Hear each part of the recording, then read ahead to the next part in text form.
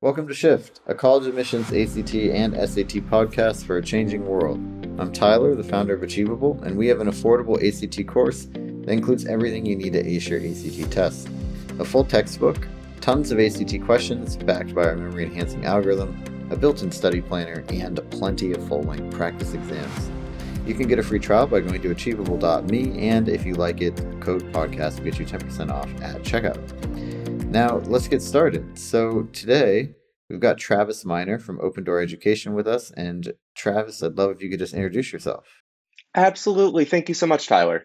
My name's Travis Miner, and I'm the founder and owner of Open Door Education. We're a tutoring, test preparation, and organizational coaching business located in Acton, Massachusetts. We've been helping students for, at this point, more than 10 years. We work with students both in person at our office here in Acton, and we also meet with students remotely via Zoom from all over the world. Yeah, fantastic. And so today we're going to be talking about something that's right in your wheelhouse, which is the new digital SAT. It's something that has been sort of foreboding for a lot of people. We're recording this, by the way, in May 2023, just so if you're listening to this later. But I'm curious, sort of, if you could summarize, like, what are the big changes? Like, for someone who's never looked at this before, or maybe isn't familiar with either the old one or what the new one's going to be. If you could just like give a high level summary of the big things, that'd be great. Absolutely. So the biggest things that are changing for the digital SAT is that it will now be a computer-based test. So students will take it on a laptop or a tablet or a desktop. I think most kids will take it on a laptop. It will be adaptive by section, meaning that for both the reading and writing modules, of which there are two, and the math modules, of which there are also two, the second module will vary for each student depending on how well they did on the first. So students who do well on the first section will receive a more difficult second module. Students who have a difficult time on the first module will receive a slightly easier second module. Uh, Following that, or I should say because of that, the test will ultimately be shorter, clocking in at about 2 hours and 15 minutes compared to the current 3+ hour administration of the SAT. And I think the biggest sort of, I would say the personality shift of the test is that the reading and writing sections in the past have been passage based, in that there was a long reading passage followed by 10 or 11 questions about it. The writing section would be made up of 4 writing passages with 11 questions for each passage.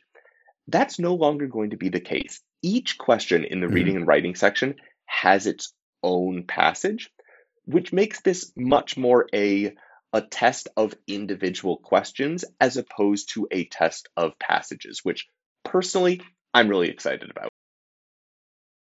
Yeah, I mean, I think that's going to be a big thing. That's probably the most material change, particularly on the reading and writing section. Do you feel like that's going to be easier for students or harder? And kind of, what do you feel like is going to be different about the way you need to approach it? Sure, I think it will be more applicable. And I don't want to spend too much time on my English teacher soapbox. I think there is a sense that reading and decoding long texts is an important skill. It's a skill that's important in high school, it's important in college, it's important in the workforce. And we want to ensure that students don't lose that skill or continue to develop that skill. However, for the purposes of a test like the SAT, I think the shorter passages make a lot of sense. And I think they make a lot of sense in part because it's going to improve question quality. That let's say that the SAT has selected a certain passage that they're going to test students on. Most of the questions might be quite good, but also there may be an element of, well, we need to have X number of questions for this passage. We need to have X distribution of question types. And so you might end up with questions that get a little bit forced. I'm sure any experienced tutor who spent a lot of time with these tests has a couple of questions that jump to mind that they think, yeah, that's the right answer is justifiable, but there's a little bit more shades of gray than there should be in this question. And Hmm. going forward, the essay is essentially going to be pairing a single question with a single passage, which leads me to believe and hope that that question is going to be of extremely high quality because it it is the best question that could be asked for their particular purposes based on this text excerpt. And so Right. I hope that we see the overall quality of questions improve. The other outcomes here that I think are really important. First, sometimes students are intimidated by certain passages, and usually it's the old timey passage. It might be debates from the 1800s, a speech that was given in 1790, and in these passages, the questions themselves don't actually have to be that difficult. Yes, they're based on a difficult text, but the questions themselves don't Hmm. need to be that challenging. But I see students psych themselves out about this all the time, that because the passage is hard, they presume the questions have to be hard and that they won't be able to answer them. And when a student encounters a passage like that on the SAT, I think that can really rattle them, especially if they have to spend a good 10 to 15 minutes with it. Whereas here, you might encounter some tricky, frustrating passages that you don't feel like you fully understand, but you only have to deal with one question related to it and you can move on to the next thing. And so it also allows students to a little bit more easily navigate the section where they might put down an answer, flag a question, move on to other stuff, and then come back to it later and actually be able to give it like an earnest try. It's not like they're coming back to a full passage that they then have to again immerse themselves in and find their way around. No, they're coming back to a single question about a single passage, and I think that'll benefit students in several ways, not the least of which is that it allows them to be more targeted in their practice, focusing on what's actually toughest for them. Yeah, no, I think that makes a lot of sense. I also think it'll probably be easier for like English second language students for a lot of the same reasons, right? Like at the end of the day, you don't have to like dig through this huge passage to figure out what's even going to answer the question that you're being asked, right? Like you can just kind of go through it and like it's in there. I hope so. And the questions that they've released so far, personally, I've been impressed. I think they uh, are many of the questions are asking about argumentation in a way that feels really relevant and important and drawing logical conclusions and completing ideas based on sort of logical sequence of relationships and thinking about what sort of world are we preparing students for, a world in which a student can recognize and sort of break down the components of an argument and understand how the logic within that argument flows. I, I think that's a really important skill, and I'm hopeful that this SAT is earnestly incorporating more of that. Great.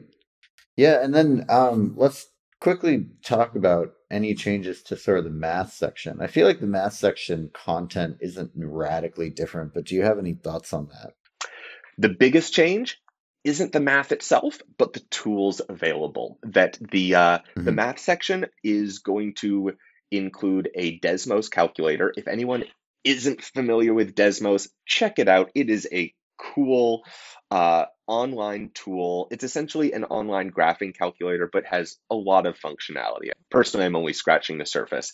Students will now be able to use this calculator on screen as they are taking the math section of the SAT.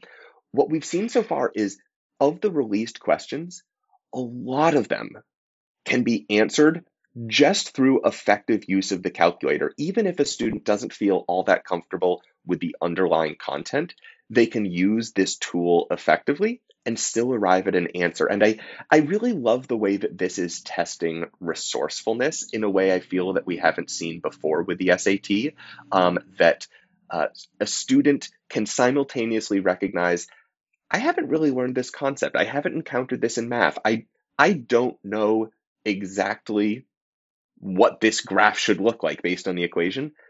But if this student knows that they can use the Desmos calculator and they understand how to use it effectively, it's going to allow them to answer a lot of questions that otherwise might feel out of reach. And given how much of today's work relies not on knowing things innately, but understanding how to figure them out, how to use tools effectively in our work, I think it's a great change. Yeah, I also think I mean, first off, there's no more no calculator section, which is great for Hmm. people that didn't like that.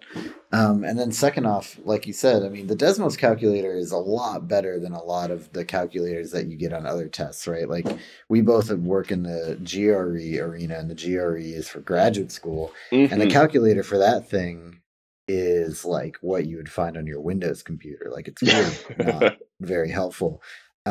So Desmos, that's a big upgrade. And then I find it interesting that it essentially is less about knowing how to do the math and more about knowing what math to apply. Do you feel like that's going to create like a different emphasis for students studying on just like formula memorization or like identification maybe of like what the problem is actually asking or things like that?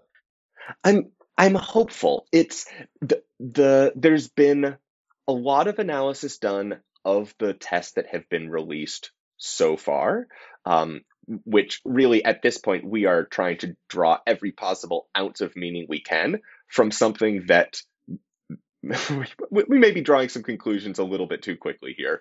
But what it looks like so far is some shifts in types of math that's emphasized, that the SAT has always been algebra heavy. It looks like they're incorporating a little bit more geometry. We're also seeing that certain types of concepts that haven't been tested as much in the past, especially those relating to exponential growth functions, compound interest, that those appear to be more prevalent on this test.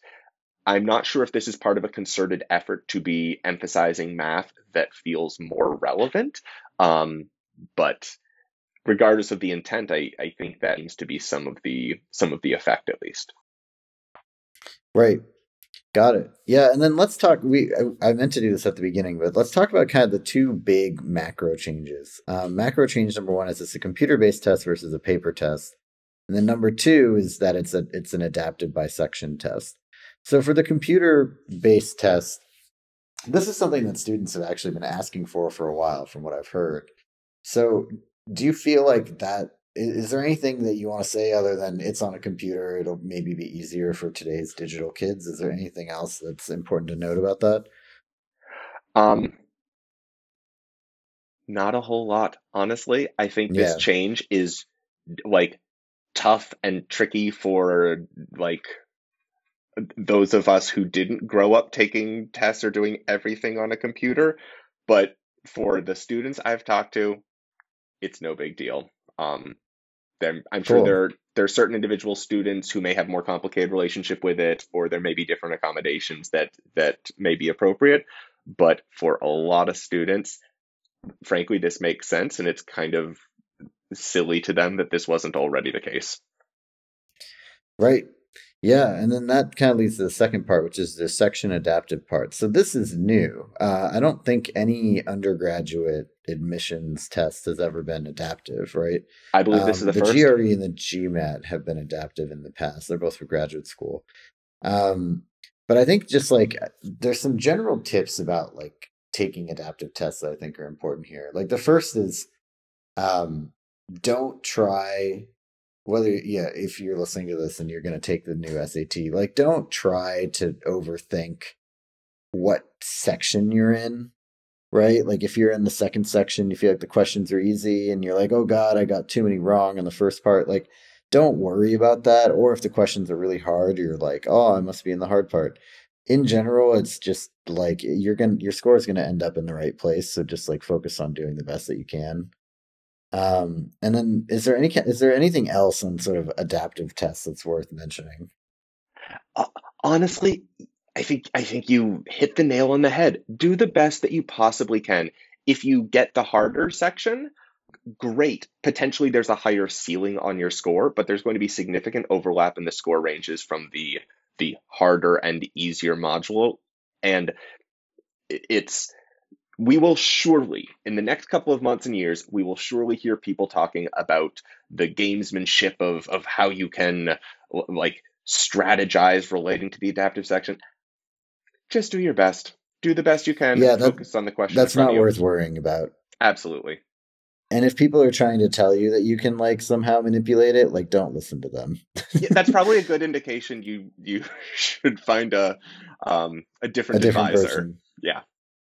Yeah. Yeah. I think in general, the other thing too with the adaptive tests is that it does mean that particularly if you're aiming for like a top school, you're aiming for a top score, you might need to practice more difficult questions as you're getting prepared because you'll be getting the second section that's harder, that's more difficult.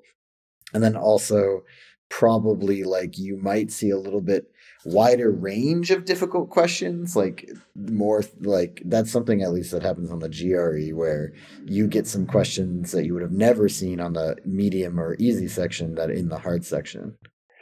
It's we don't have enough information because the new digital test is so new, but it Mhm. is one of the things that is sort of a good problem to have for a student who's shooting for an exceptionally competitive score.